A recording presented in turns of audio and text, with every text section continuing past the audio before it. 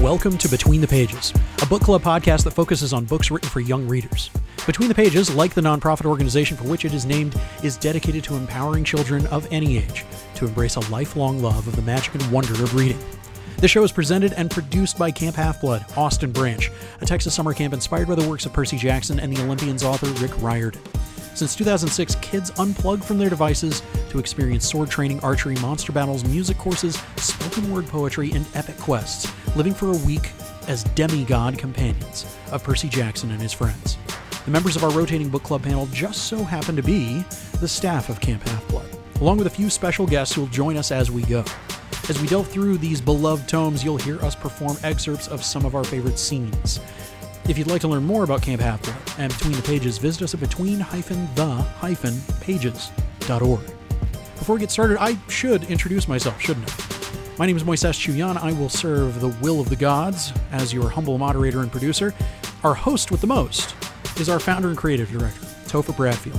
Topher, please tell us a little bit about you, your origin story, your love of learning and reading, and where Camp Half-Blood and Between the Pages started. Absolutely. This is so exciting. Okay, so yeah, Topher Bradfield.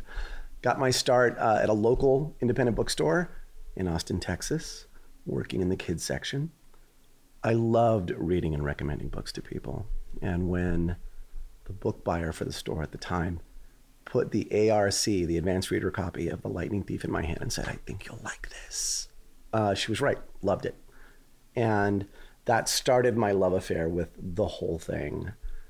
By the time the advanced reader copy of The Sea of Monsters came out, I was reading the entire book to groups of kids on the second floor of the store. They'd show up in their PJs and bring sleeping bags, and I'd have my coffee pot next to me and a box of cookies, and we'd perform the whole thing from start to finish. About a 6.5-hour read, loads of fun. The end of The Sea of Monsters, I looked out in the audience and I said, wow, wouldn't Camp Half-Blood be a great place to go to? I wish it was real. And the kids looked at me like I'd sprouted a second head and said, well, yeah, duh, of course it would be fun to go to. And that's where the idea came from. So that was probably in February of 2006. And by the time we got to June, I'd had a business plan, some initial ideas, and went to the store and said, hey, I'd love to partner up with you. And the rest is history. Never could have guessed that it would have taken off like that.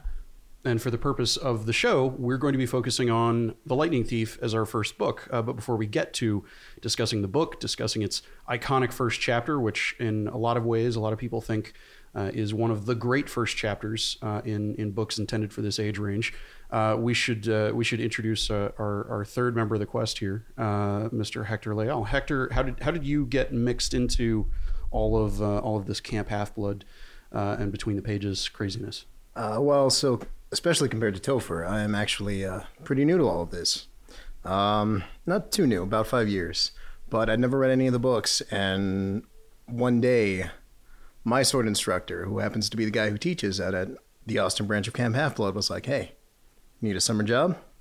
And I did. So he introduced me to Topher, and it's been quite the adventure ever since.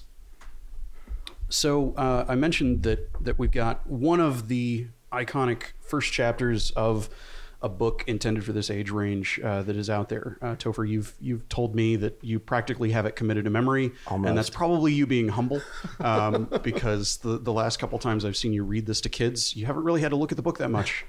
What is it about the first chapter of The Lightning Thief that hooked you when you had that advanced reader copy in your hands the first time? What was it that really grabbed you? It was the language. It invited you in to become a character in the story. It was really effective at hooking you. He invites you in, saying, hey, I didn't want to be a half-blood if you think you're one. And that kind of language was immediate, and it was visceral, and it was like, oh, wow, and yeah. It's first-person perspective. It's Percy Jackson himself telling you the story. To encapsulate without spoilers, and we'll get into all that kind of stuff. You, of course, know the background of how Rick Riordan came to write this book in the first place, right, which is its own story. But the story itself is this first-person telling by this kid who is learning that the world of mythology that he's learned about in school, that he's read about, is in fact a lot more real than he ever gave it credit for. Yes, absolutely. Yeah, he's shocked and stunned. He has both ADHD and dyslexia. He discovers that all demigods have ADHD and dyslexia. It's a battle reflex. Their brains are hardwired for ancient Greek and not modern languages. It is really, really fun. And it's got one of the best first kind of chapter endings ever, when you figure out if that character is having a mental breakdown. Hector, this is a book that, like me, you had not read. This was a little bit after your time as a kid. What was it like reading just that first chapter through the first time? Or actually, had you read it before we heard Topher read it to that one class? No, I hadn't. You're absolutely right. I mean, it's almost exactly the time when it would have been written to when I would have been. I'm almost exactly Percy's age, actually.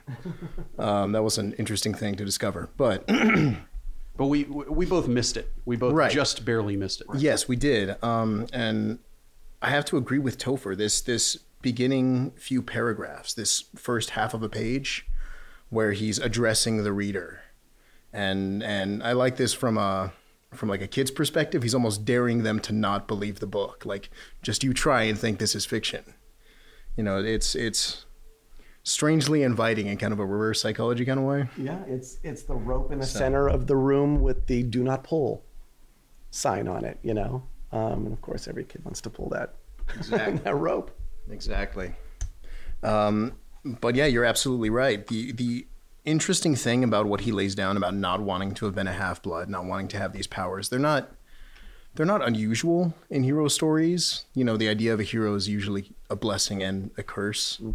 Mm-hmm. But to lay this out right up front in a kid's story does seem to be a bit novel.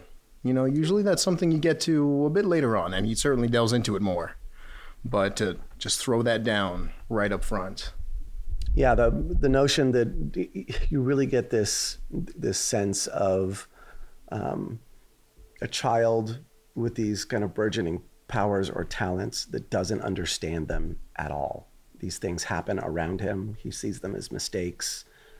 What Rick uses as like the mist, the veil that sort of hides a demigod's reality from the rest of the world and from himself. So yeah, loads of fun having him figure out who and what he is, slowly and surely, and then kind of question his own sanity and his environment.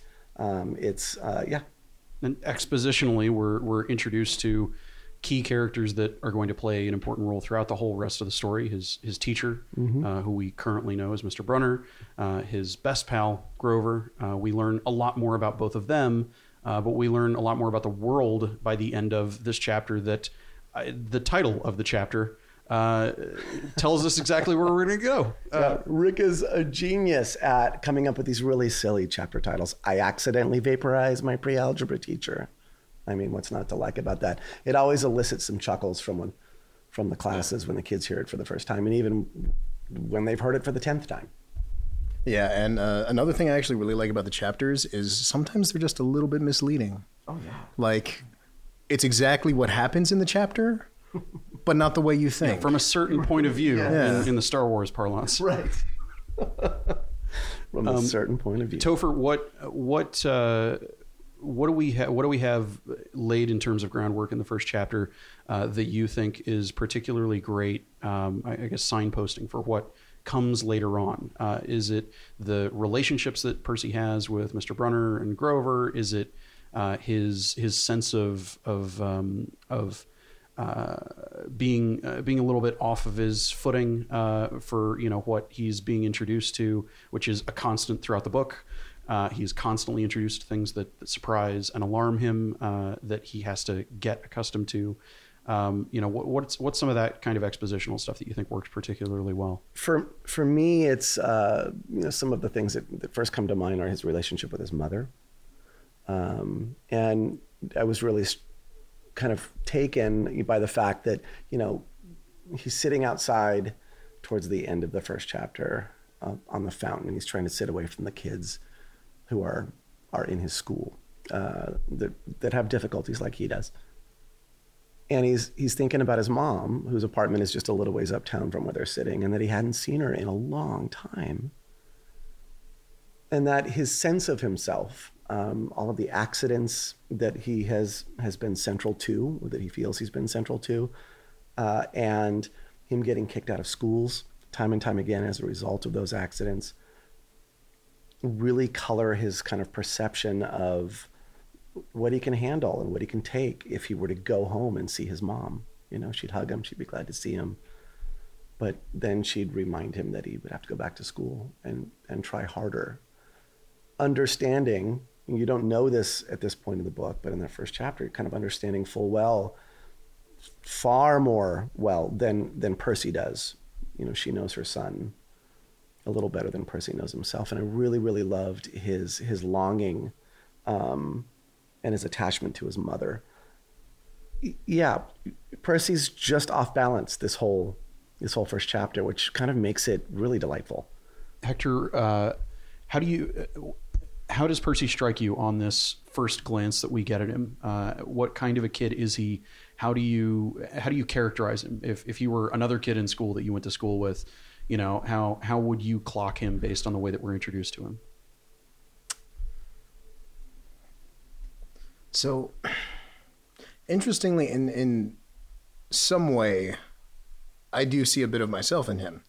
Not in the sense, I didn't have nearly the troubles that he had, not even just excluding the demigod stuff, the ADHD, the dyslexia. Mm-hmm. I didn't often find myself in trouble, but I often found myself kind of away from the group. You know, I certainly had my friends, you know, and you have that really good friend, but generally you just kind of... You didn't run with a crowd. No, I didn't. Neither did Percy. Right. You're still very independent. You're both a part of the group, but you're completely at home, being off to the side. And that's true. Yeah. That's true. Yeah. And part of that is just, you know, having gotten more comfortable with the knowledge that that's just who I am. Part of it is also just, much like Percy will do in this book, finding kind of that place where you actually do belong, you know. So in a sense, he is that kind of misunderstood kid that no one really kind of gets to. And we find that Mr. Brunner is the teacher that he really looks up to, that makes him want to be better. But he also kind of feels like Mr. Brunner maybe pushes him too hard. But he really wants to live up to that. And I think we all had, you know, that one teacher who's just like, yeah, they make me want to be something. And then we also had the Miss Dodds too, who were like, I just want to not be around this person.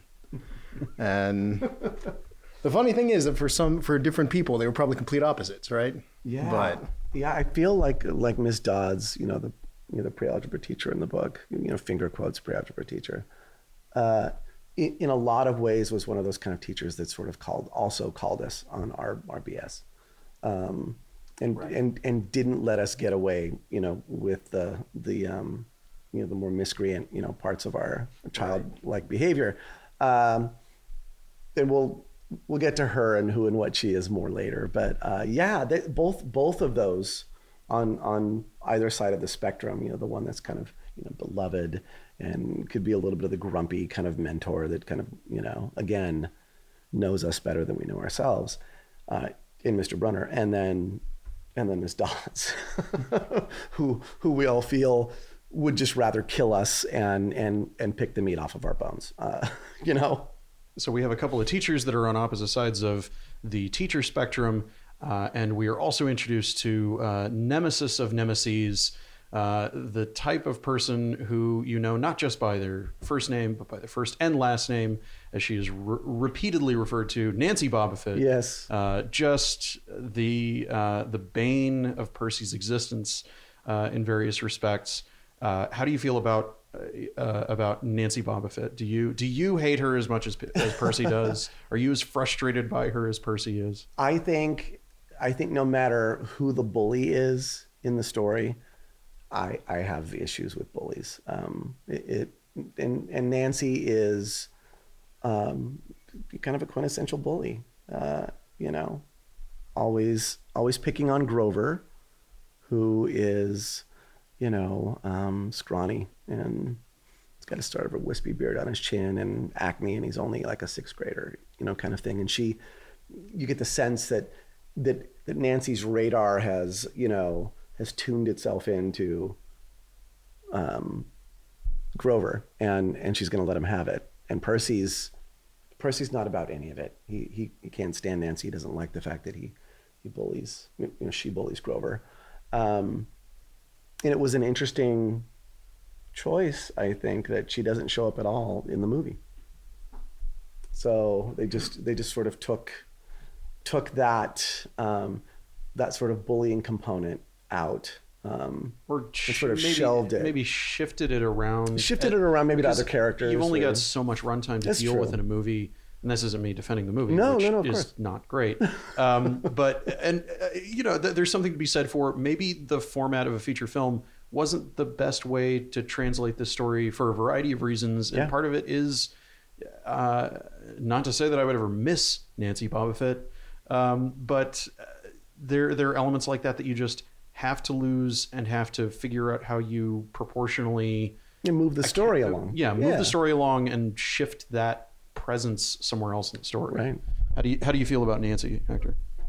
So much like Topher said, she is just the quintessential bully. But interestingly, this gives us a bit of character for Percy, showing us the, you know, quintessential quality of a hero, the willingness to stand up for those who maybe won't stand up for themselves, those who are weaker, those who are tread underfoot, shall we say, which is interesting because I haven't seen the movies, but in that sense, that is very much my understanding.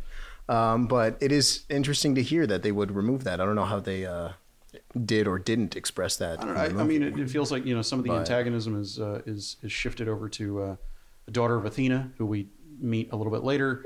You know, a little bit more than is already there. I don't know. It's just there's only so much time, and there are plenty of things that otherwise in the bare bones stripped down version of the story, you know, I think Percy has a lot of stuff going against him in and of itself, and so it was I can understand the story meeting with a bunch of note cards on a wall that resulted in we can cut that one.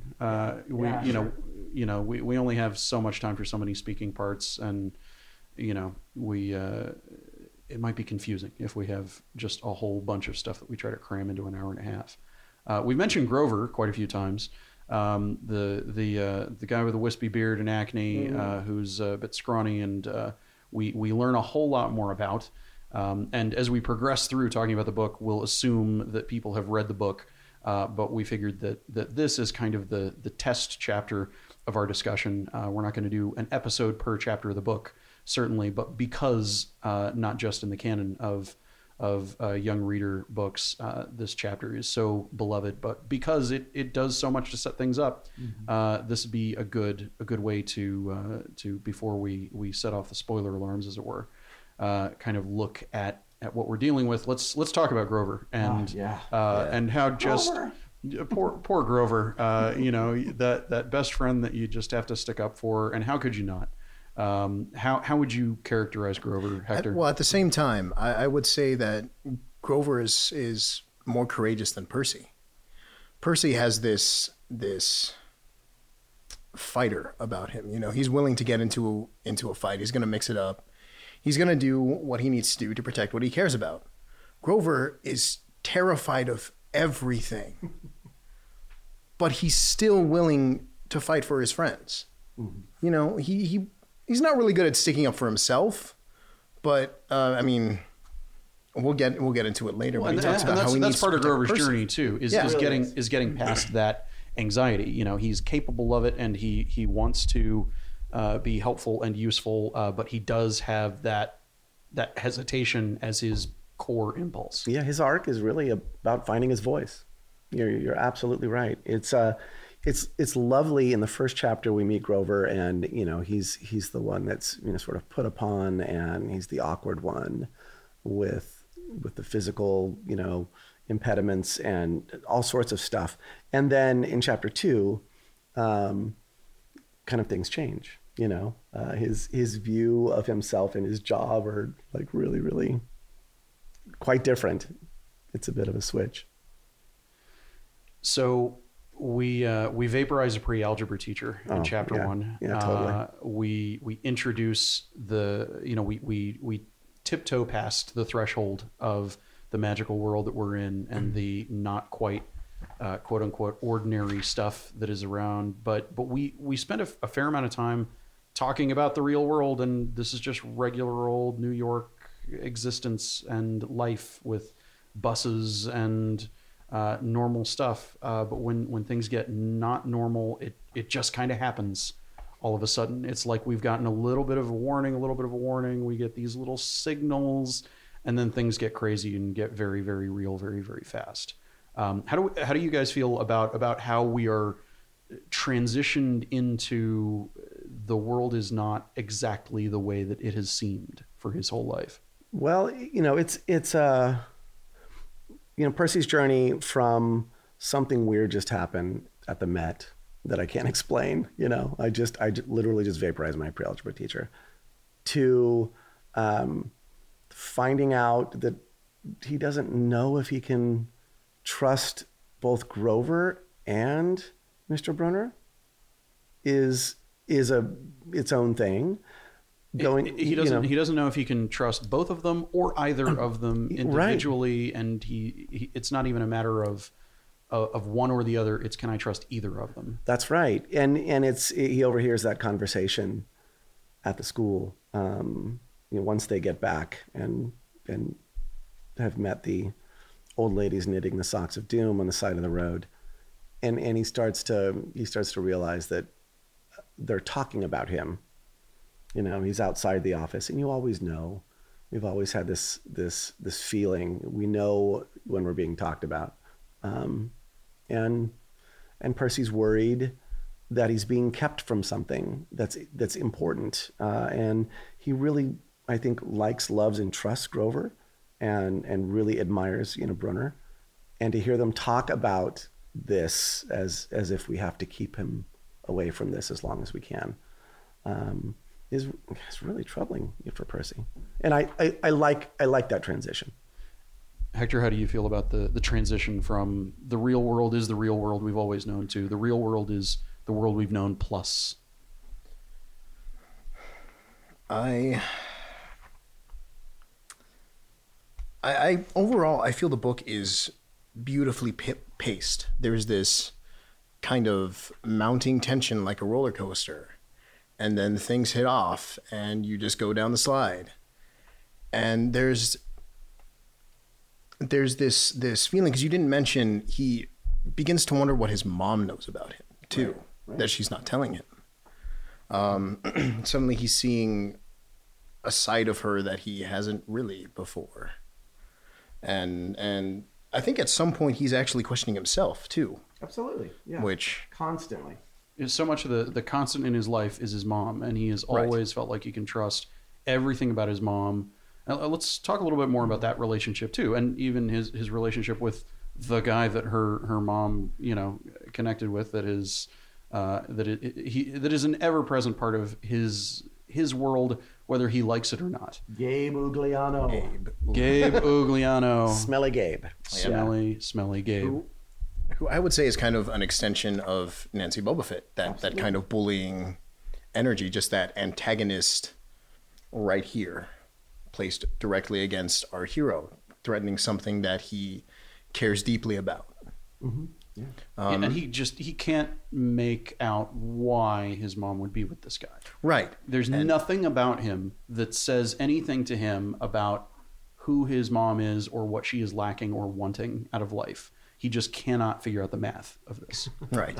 And an interesting difference here is that he feels less able to deal with Gabe, partially because he is an adult, partially because his mom is the one telling him no. That's right. let me deal with this. She's sort of half defending him without giving him any of the reasons for it. And I think he finds that really troubling, as I think any of us would. Well, I think there's the reading the book and thinking about this relationship in particular, I realized that there were some things that, whether Rick intended it or not, and Topher, you can probably speak to this because you're the encyclopedia of all things Rick, but it feels like a really gentle but important parallel to what some kids live with, where their genetic parent is not the person that the parent that they live with ended up with, and they have a fractured relationship with this person, sometimes a very fractured, dangerous, abusive relationship, where it's antagonistic, it's emotionally abusive with Gabe. It doesn't stray into the really troubling kind of stuff that a lot of kids face. There are a lot of kids that could be reading this book that their living situation, their home, the place they're supposed to feel the most safe, is somewhere that's dominated by a presence that is like Gabe on steroids. Based on the way he smells, maybe Gabe is on steroids, I don't know.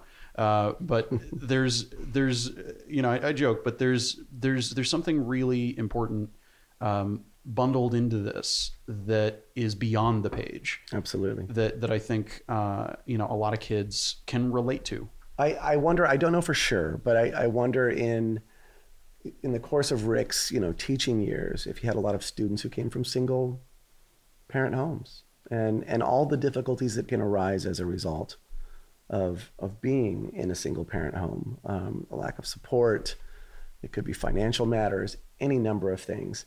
The Gabe kind of piece, in there, having his mother sort of half-heartedly defend Gabe, and also trying to protect Percy, and there are bigger issues there in the background as well, is huge. I do think that Rick likes to shine a light on different areas of our lives. In other books, in other series, it might be homelessness. Here in these first couple of chapters, it might be talking about that bond that can occur in single parent households, and also the fracturing that can occur and the disconnectedness that can sometimes happen. So mom's working all the time. Percy has to be home. Sometimes he's home with Gabe. How awful is that? So then mom brings home some blue candy or some blue food, which is that sort of shared inside. It's not so much a joke, but a deeply sort of connective tissue. And I really, really like his relationship with his mom.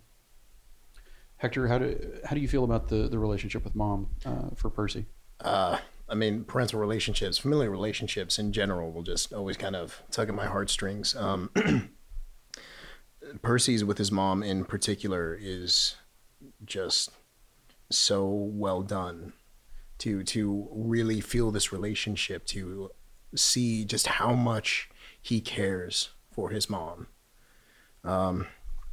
is really hard. And it gives us a sense of Percy as a very compassionate person, which is nice. But it extends to his relationship with Grover, to everybody. Exactly. It's again, it's an extension of what we'd already seen with Grover and Nancy. So it's very heartening to see this, and it's very disheartening to see Gabe and what he is bringing to this relationship, how he's kind of driving a wedge in here. So and he's Gabe isn't wasted space. He's a necessary character for a very specific reason, which we'll discuss later. But it's well crafted. It's well written, and I think readily digestible for anybody. Depending, Absolutely. You don't have to come from a single parent family to connect with some of the issues that are going on there. So. Let's talk a bit about the climactic action of the end of chapter 1, mm-hmm. And maybe get any other stray thoughts that we've got on this first chapter, because I wanted to talk a bit about Camp Half-Blood itself, since this episode is an introduction to the listeners to not just the books that we're talking about, but the people that are reading these books and why we're doing it and that. I, as someone who grew up as a creative writer, who felt that there was a great deal of power in the pen, I absolutely love the magical bit of what we're introduced to here, and it thematically ties into a lot of the kind of stuff that I love just having in fantasy literature, which is tying power to creative pursuit. So Topher, I guess narrate us through what happens. And the pen is mightier than the sword. I mean, obviously, it's mightier than the sword because it is a sword. When it is a sword, because it's a sword. So Mr. Brunner has this sword that he always uses on tournament days at Yancey Academy, and he must have gotten this at a Ren fair, right? Bought it from a vendor. You know, Percy's told us, earlier in the chapter that he loves Mr. Brunner because he was the only teacher who had, this massive collection of Roman armor and weapons, and even when Percy later on in the chapter is feeling a little put upon, by Mr. Brunner and him saying, I'm only going to accept the best from you, and reminiscing like, yeah, sure, it's kind of cool on tournament days when he gets dressed up in a suit of Roman armor and then he challenges us sword point against chalk to run to the board and name every Greek and Roman person who ever lived. He brings up that sword. That sword is a cool thing. The pen turning into the sword in this sort of climactic ending of the first chapter is wonderful because the way Rick writes it's with a lot of humor. So, Mrs. Dodds is confronting Percy and she's telling him to, give them the thing. You have to admit it, if you do, then we'll go, easier on you. And he's like, what are you talking about? I don't know what you're talking about. And then she transforms into this really creepy woman with fangs and claws and she's about to kill him, right? And then, the way Rick writes it, then things got stranger. She turns into a monster. And then things get even weirder. Yeah, and I love that. I love that little turn. And it's Mr. Brunner, in his wheelchair at the entrance to the gallery holding a pen in his hand, and he tosses a pen through the air and he shouts, "What ho!" to Percy. And Percy, same thing that he would say on those tournament days. On those tournament days, exactly. And when it, when the pen hits his hand, it's not a pen anymore. It's a sword, a bronze sword, that Mr. Brunner always used on tournament day. And it's lovely. And then Percy says, I did the only thing that came naturally. I swung the sword, and he's still in this, he can't believe himself. He can't trust his own senses. He doesn't know what's going on. He's disoriented and he's just like, grab the pen out of the air and you can just see it in your head, this pen transforming into a sword and then him just taking a swing right towards the evil Mrs. Dodds. I think if this sequence didn't flow and didn't work as visually jumping off the page as well as it does, I don't think we would be talking about this chapter the way that we are, and people would not be so absolutely enamored of these books. Oh yeah, it's great. It's so characteristic of what I think characterizes this whole book, the whole series that sprang out of it, everything Rick's done ever since, the things that he's curated since then. Hector, as a sword man like myself, how do you feel once we get down to brass blades, as it were? So what I actually really like about this scene is the confusion that is. It's so wonderfully expressed, and as a sword man, as you say, as a sword man, as you say, I felt that when I first learned, and when you first get that sword, you're like, what do I do with this thing? But there's more to it here. And you mentioned the humor that's written in here. And a lot of that confusion comes through to the reader through that humor, because you've got this freakish monster with leathery black wings and giant fangs coming at you. And that's the fear component, but also it's screaming at you, die, honey. Yeah. Like, what else are you going to do? You can't help but just see how things don't fit together. And it both adds to that humor and that little bit of like, that's not quite right. And even though it's not quite right, it's just so inviting and enveloping.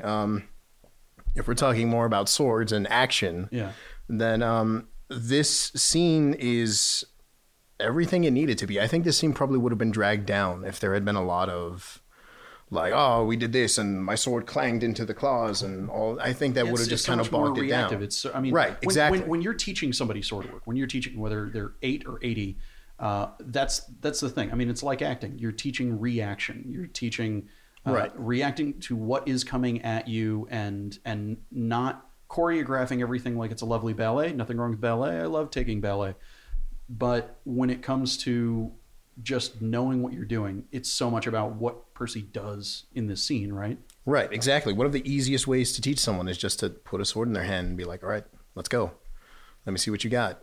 And then I'll just give advice as I go. Keep the sword in front. Swing for me, not the blade, anything like that. It's that idea of just like getting thrown into the deep end. You got to go. You got to do. And that's where Brunner comes in, where he's just like, here you go. Better do your thing. Yeet. Yeet. Yeah, as the kids would say. As the kids say. As the kids quite regularly say these days. Well, one of the things that I loved about I did the only thing that came naturally, I swung the sword, is it speaks to that there's an underlying set of talents that Percy doesn't know he has. And it's that swing with the sword coming right through her shoulder and passing clean through her body. And the beautiful thing about this is whether you want to read it as literal or metaphorical, it works both ways. It does, yeah. Whether it is these are the instincts that he has learned because of the life that he's had, or God, blood, blah blah blah blah blah. Right, and I love the little sneak peek that we get into the demigod side, the way the language is set up there, and he does that. He does that a lot later on too. Like, these things are happening to you because you're a demigod. But I loved that, little point that it did feel natural to him, oddly. Like, how many times has that kid held a sword in his hand prior to that, Probably not very many, if ever. So it's pretty great. So before we fully wrap up on chapter 1, any other little things that you guys came wanting to mention in particular that you enjoyed? I feel like looking at encapsulating the first chapter, we were introduced to some characters that we're with throughout the rest of the book. We're introduced to the magical world of Percy Jackson and the Olympians. We get a little bit of action that is very characteristic of how things are introduced as we go. We get introduced to a mythological creature in a way that is, again, characteristic of how we're introduced to those elements as we go throughout the book. Any other little threads, bits and pieces of chapter 1 that really stand out to you? I love the description of, Kronos eating his kids on the side of the stela. Because you just love visceral, disgusting stuff. Because apparently you're an enthusiast. Well, what it sets up is a love of classics.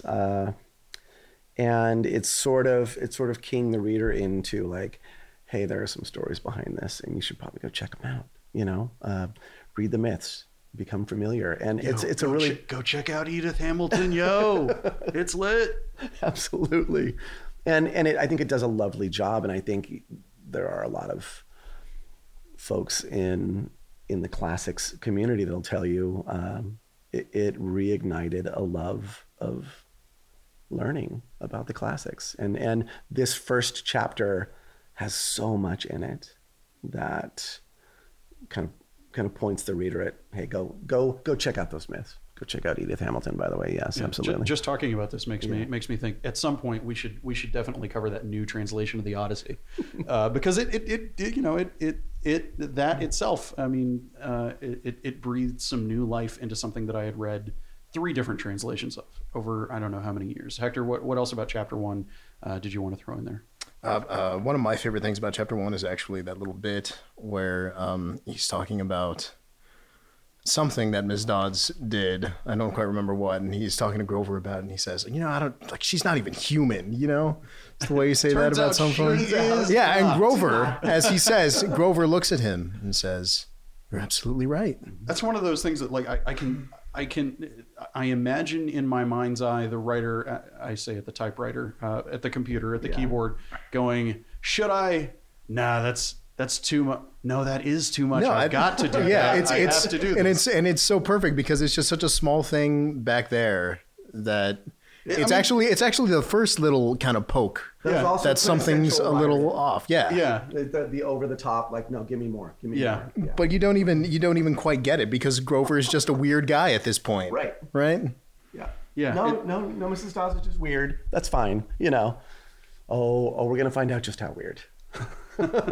So before we wrap up this introductory episode of everything, I wanted to come back to the branch of Camp Half-Blood that you operate, and jumping ahead in the book a little bit for those who maybe have not read, and I'm not sure why you'd be listening, but you know, we want to ease your transition into becoming an obsessive listener of this podcast. Soon after this point in the book, we are introduced to a wondrous place called Camp Half-Blood. Yeah. Where Dionysus himself is just hanging out. Mr. D. Mr. D, as he is called, where there are a whole host of demigods sorted into summer camp style cabins based on the gods who constitute half of their parental lineage. Yep. Training in archery, in other sorts of combat, learning various things, ancient Greek being thrown hither, thither, and yon, as it were. Let's go back to the origin story of this branch of Camp Half-Blood that lives here in Austin, and how it has grown over the last, 14 years now? Yeah, we're going into our 15th summer. 15th summer coming up. It's astounding. I would have laughed at anybody that told me, hey, so in 15 years, this Camp Half-Blood thing is going to look like this. There's no way I would have believed that. So, kind of going back to the reading of The Sea of Monsters, you know, the advanced reader copy reading of The Sea of Monsters in, say, February of 2006. I tried to put together a camp that 9-year-old Topher would have loved. What would I have loved kind of doing? And that's, you know, playing with swords, having, you know, Greek armor out there, marching in phalanx, going on quests, that kind of stuff. So I put together a group of folks that were Austin independent kind of business owners and asked them to participate, and they did. I was very, very lucky. Hired some staff after consulting other camp directors in the Austin area, and I didn't know what I was doing at all. I'm not going to lie. I had no idea. You were a guy working for a bookstore who had an idea of, hey, here's an activity thing that we can do. This should be fun. As an add-on thing. This will be fun. Yeah. What an adventure. Right. So it turns out everybody had a lot of fun. We had a good story that year, and we can cover that, you know, some other time. But and I was going to leave. I was, you know, during camp. You know, Cece, my wife, then was packing up our place to move back to San Diego. And when camp was over, I didn't want to tell any of the kids I was leaving because I had developed profound connections with them over the last year, doing book talks and having them come in as interns for the store, and having been part of the Rockin' Readers group, which sort of started this whole thing. And I just didn't want to say goodbye. And one of them found out I was leaving, Zoe Wolzen. And Zoe started circulating a letter to teachers and librarians and parents in the Austin community, telling them, like, you gotta keep this guy, you know, do whatever it takes, keep him. And so, successful camp, it's over, lots of tears, lots of hugging. We had a blast. I'm getting ready to leave. We're in the U-Haul. The engine is idling. I'm running in to go say goodbye to people. And the CEO of the store invites me in, and he says, let's talk for a second. He takes me into his office, and he dumps like scads of mail on his desk. Like, it's a lot. And he says, I've been getting a lot of this. Let's open some of this up. And he'd already, you know, pinned a few of them up to his wall. And I just remember him telling me, you know, you probably didn't realize what you were doing over the last year, all your book talks and kind of connecting with the kids. You know, I'd be an idiot if we didn't try to keep you. What's it going to take? So it was lovely. And they gave me a chance. And he said, I want you in a creative role. Do what you want. And we're off and running. The second year, we moved the camp from Zilker Park, where we sort of overwhelmed their services there, out to McKinney Falls, where we are currently. And McKinney Falls is a state park. It's a state park, yeah, and it's lovely, and it's within the Austin city limits, which is a little unusual, having a state park inside an Austin, inside a city limit.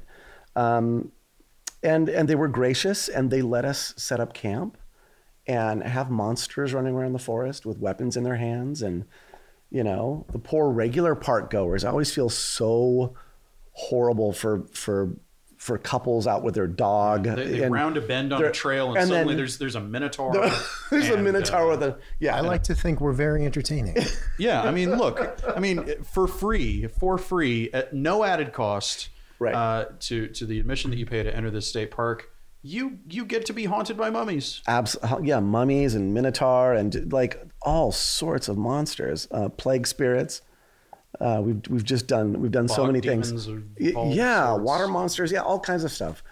And I used to warn everybody before we would go down and do a thing to say, you might want to have your picnic over there and try to point like 300 yards downstream or something, without telling anybody what was going on. And then you're just a strange man in the forest saying, "Don't go over there." Don't. Oh yeah, in a bright orange Camp Half-Blood T-shirt. Absolutely, yeah. And it's the whole thing is surreal, which really is very Camp Half-Blood to begin with. Like, yeah.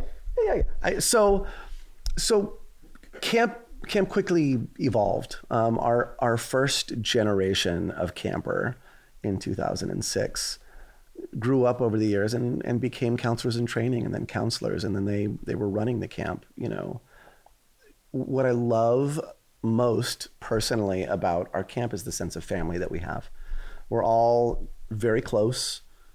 Many of them have been campers transitioning into staff, so they get the culture, they get what we do, love it, and they understand our mission. And every single one of them has said, I want to experience the same sense of magic and wonder and a little bit of terror that I had as a camper, and I want to be able to bring that to the next generation of camper.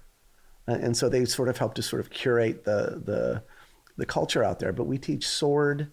There's hand-to-hand combat. There's archery. There's art and music. There's spoken word poetry.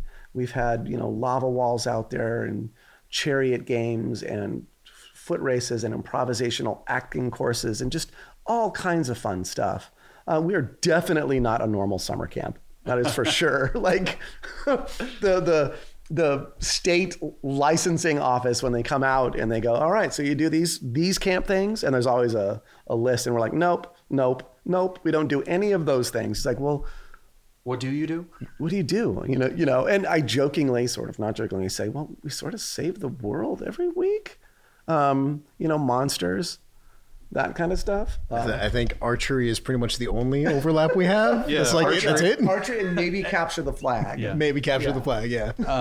So when you just casually asked at one point, should we do a podcast? Why should we do a podcast? The thing that immediately came to mind was that what Between the Pages as an organization is trying to do as a whole is insert that magic and wonder and a little bit of terror. A little bit of terror goes a long way. It does. It helps fuel everything else. And a lot of what we're looking at is looking at stuff that is beloved for a reason. We're not here to pick apart books and be the New York Times book review or something like that. But instead look at the stuff that we are passionate about. That as we involve some of these kids who have been around since 2006 and thereabouts in the pre-smartphone era, horror of horrors, those primordial days, there are books like The Lightning Thief that exist because of The Lightning Thief. Yeah. Just as the camp exists because of The Lightning Thief.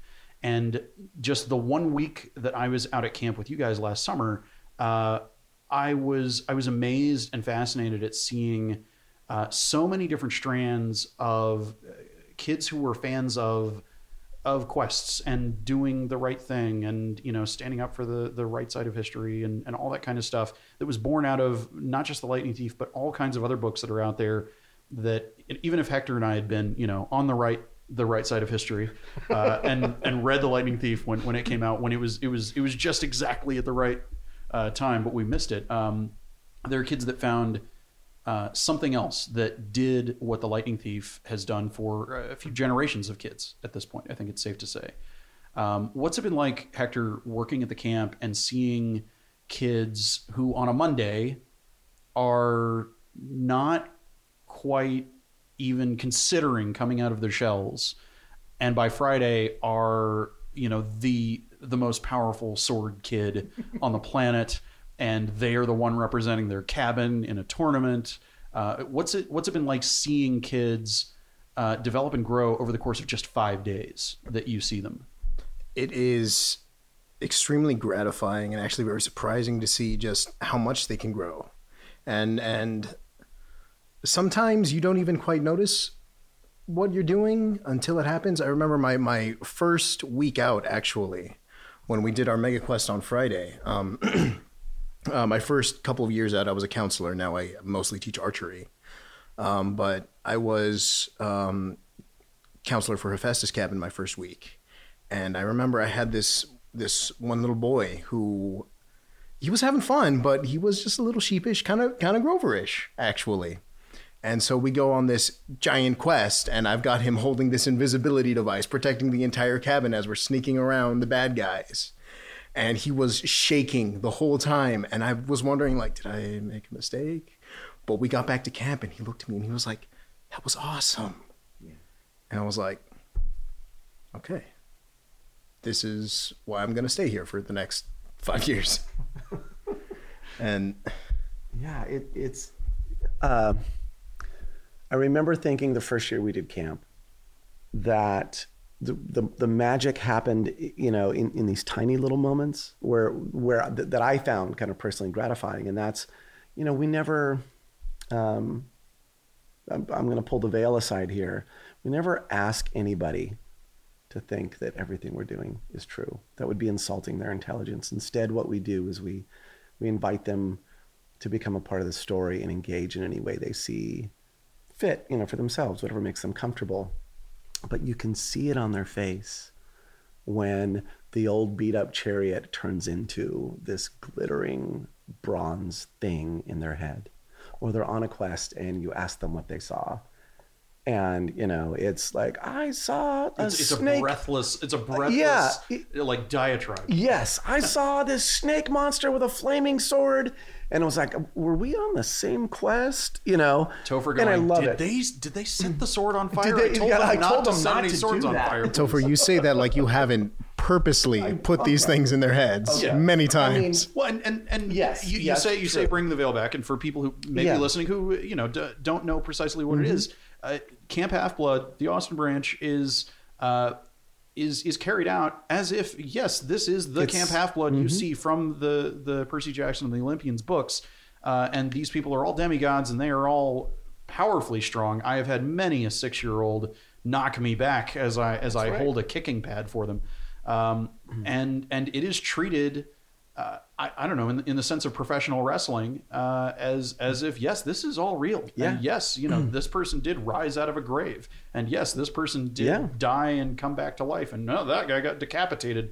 Somehow his head got reattached. Yes. It allows us to have conversations with our campers that we might not otherwise be able to have. That keeping that space open for them, is wildly creative space open, where all of this magical stuff can happen and these battles have happened and we can create backstories.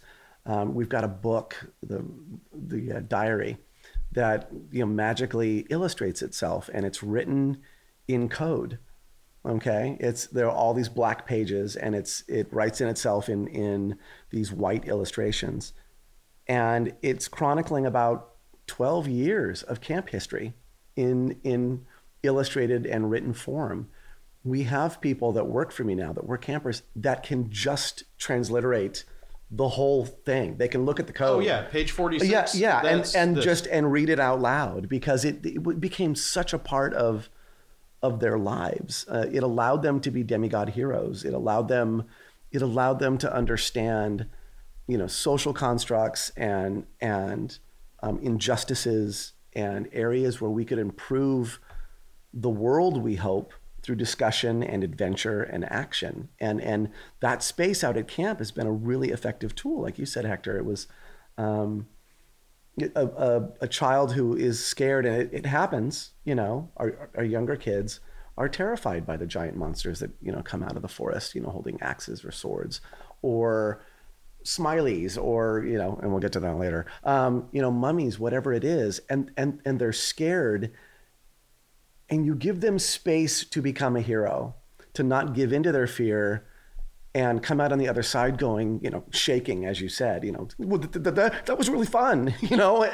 and really mean it though. I had a great time. I was terrified. I was terrified for that part, not all of camp is terrifying, but it is a gut check, for some of the kids that come out there. Well, and this is something that I have noticed, that things are very different than they were when I was a kid, where you just played imagination with the other kids in the neighborhood, whoever the kids in the neighborhood were. And we don't live in that world anymore where that is a common thing in the United States, where kids get that time to play make-believe, go on a quest. I mean, when I was a kid, my mom would get us these like PVC swords that you could get at the whatever wholesaler discount store. There would just be a bin of them. Mm-hmm. And if I was good one week, I would get another color of sword, and I had a whole mythology that I attached to it about the powers of the sword, and it could shoot fire. Absolutely. It was made of somehow solid water and blah, blah, blah. And it was, cursed or something like that. And kids don't get that kind of play, and they get incredibly concentrated, incredibly responsibly heightened version of that when they come out to this camp. They do, and it is device free. So a lot of our kids are YouTube, TikTok aficionados already when they come to us at 9. And I hear time and time again from parents saying this is the most active part of their year, or it is, again, on the car ride home in the carpool, the breathless, and then this thing happened, and they're describing like the most impossible things to the parents. And then the parent kind of looks back to go ask another follow-up question, and they're asleep drooling, into the window because they're exhausted. But the story that is woven into everything that we do, everything the kids touch, everything we touch, there's great care taken to make it as immersive and engaging as we possibly can for every kid, to make them feel like the story was written for them. And I like how you bring up this point about the imaginative play that you and I dealt with as kids, because it doesn't have to be completely gone. Is the thing. Like I certainly did that a lot as a kid, but I transitioned into video games, and that didn't leave. These kids aren't seeing that transition. They start with the video game, right, and maybe do a little bit of it at recess at school or something. Right, but that's the thing. Like that imagination didn't leave. One of the biggest influences on me personally was the Legend of Zelda series of video games. It fueled a lot of inner dialogue about like what it meant to be a hero and what it meant to be courageous, that kind of Link thing. In those games is much more of a cipher than, for example, Percy is in Lightning Thief. Exactly. But at the same time, Percy is built as a protagonist surrogate for you, such that you can layer yourself onto him, even if, for example, you don't have ADHD, you don't have dyslexia. Right. You can see yourself into him, even if you're not a boy, even if you are rather different. I don't know that, like, the kid who has been told that they're going to be king of the universe since they were, a toddler is going to find much to relate to in a lot of books. But even that kid who has a lot of expectations layered on them, expectations of, you're going to be the greatest person on the planet, and you're being groomed for all these great things. We got a mixture of that, where we got to play act in the backyard, and we also got to do it, on the screen with something that gave us a lot of room to add our own self into, running around and shooting things with a hook shot. Right. And I think actually having adults engage in this with them is so important, because we can kind of direct that a little bit. We don't want to force them down any certain path, but we can show them specific things. Yeah, you want to One of my favorite things is watching kids go up to Topher and they have a story to tell him, and his common yes and response is, "Oh yeah, and then what happened? Really? yeah. Is that what happened? Is it where Right. it's even when it's a case of that what they tell you is maybe a misinterpretation of events, doesn't matter. That's their reality that they have created for themselves, and you don't negate that. No. You just go completely additive to it and let them take you down the memory path to wherever in their imagination it took them. It was that was why, like, when we started doing our older camper kind of weeks, maybe 4 or 5 years ago. It's affectionately referred to as Teen Week. Teen Week, yep. Things get real crazy in Teen Week. But they were like, "Can I take my phone and video the quest?" And that was a straight up like, no, absolutely not, because you hit the nail on the head. The magic of that, the true power of that, exists in their memory of that particular situation. Yes, I tend to guide it along, lead the witness along by inserting things, but really all of the power of that is kind of through their experience, their performative interaction with it, and then talking amongst themselves to sort of kind of build it up. Having a camera out there would completely and utterly ruin, that experience, because then they could have something to refer back to, It is wonderfully magical out there. And our greatest tool and asset to play with is their imaginations. Well, we will definitely talk more about camp as the show progresses. But to set people's expectations for going forward, we're looking at tackling a few chapters at a time, a group of chapters at a time, so that we can go in some depth. But not make it to where you're going to be listening to more podcasts than there is audiobook necessarily. But we want this to be the book club that maybe you do or don't have access to, and we encourage people to get in touch with us. There's a contact form on the website. Let us know if there's something you think we missed, if there's something you think that we just absolutely have to make sure that people hear, that you didn't hear us talk about, but that if you had been here at the table with us talking about it, that we include what you've got to say about things. If there are books that you think that we should cover, we've got a laundry list going as it is, but suggestions are always good. The things that you would like to hear us talk about, we definitely want to take you into account. And if there are more things that you want to know about Camp Half-Blood Austin Branch, if you want to know the secrets behind the scenes, we'll see just how generous Topher wants to be in telling the tales that have gone untold until now. We'll see. Secrets. We'll see. And you will hear many more voices from the Camp Half-Blood Austin Branch community. Join us here on Between the Pages. Topher, what is the best thing that somebody can do to support Between the Pages' mission, Camp Half-Blood Austin Branch, even if they don't live in Austin? I feel like probably a fair number of people listening are Austin-based, but a number of people just love books and love the worlds created by Rick Riordan and other authors. Yeah, just let people know that we're out there. We've been running Camp Half-Blood since 2006, so a long time. And we've had a lot of experience in classrooms. We're growing that now, kind of with Between the Pages, focusing on the Rick Riordan Presents books out in our school system.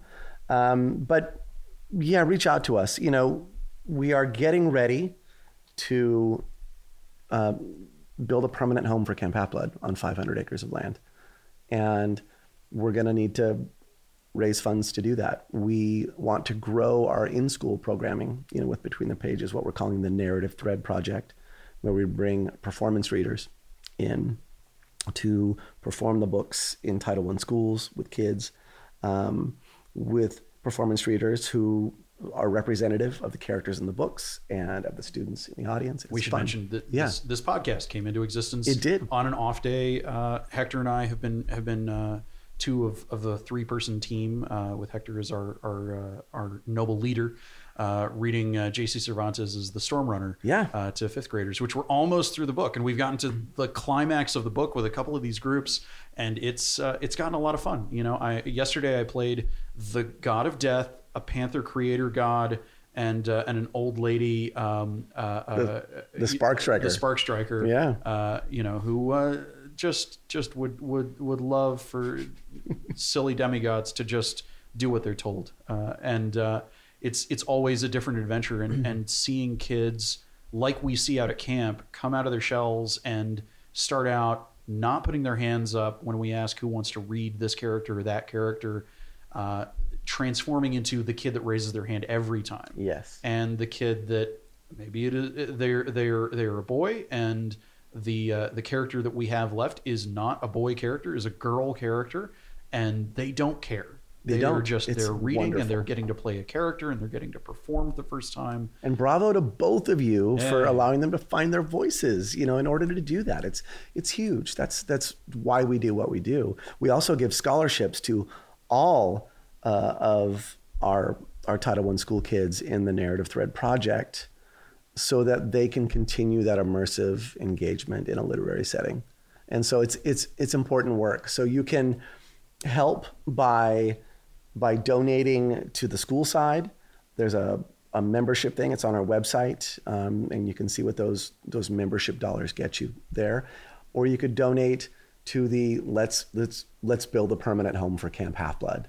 And that is going to be spectacular. So stay tuned for more information on that. Like I said, we will have other members of our local Camp Half-Blood community joining us as guest panelists here on the show, and readers too, right? And readers, we're gonna read bits from these books. One of the exclusive things that until now you had to be a kid in the Austin area to experience for the most part is getting to listen to Topher read the first chapter of this book, and you, right, lovely loyal podcast listener, are going to get to hear that for free. Yeah. For free. Yeah, it doesn't even cost anything. And on top of that, we've had some discussions about maybe looking into having some of these well-known literary friends of yours, Topher, maybe joining us in the future, and maybe even helping us pick books to talk about. Books lovely that mean a lot to them, that they'd like to hear us discuss and like to discuss with us. So look forward to that with no specified promises, right? Other than a vague, we're going to do our best. Yes. So I guess without further ado, thanks for joining us for this first episode of the show. Thank you, Topher. Thank you, Hector. Thank you, Michael. Between the Pages is a production of Between the Pages, right here deep in the heart of Austin, Texas. To learn more about Between the Pages and Camp Half-Blood Austin Branch, visit our website, between-the-pages.org. This episode of Between the Pages was produced and edited by me, Moises Chuyan. Our theme music was composed, produced, and recorded by the incomparable Mr. Gray Bradfield. And no, his father, our host and executive producer, Topher Bradfield, did not ask me to add that adjective. I wrote it myself in my own pen and ink. The best way to support Between the Pages, the podcast, whether you're listening to us now or a year from now or a decade from now, is to recommend the show to a friend. Just like with books, a recommendation from someone you trust makes all the difference for podcasts. Now, if you can spare the time, it'd mean the world to us if you'd rate and review Between the Pages in Apple Podcasts. Leaving us a 5-star rating takes 5 seconds. If you want to go the extra mile, leave us a review. Tell people why you like what we're doing in one short sentence. Act like you're telling a friend that reason they must subscribe to us right now because... and that pause represents the blank you get to fill in. While you're there, take a look at some of the reviews and upvote the ones you think are the most helpful. Now, before we go, I'd be remiss if I didn't ask, Mr. D, I'm dying to know how you think we did on our first episode. Yeah, it's me, Lord Dionysus, but you can call me Mr. D. I was having a great day until now.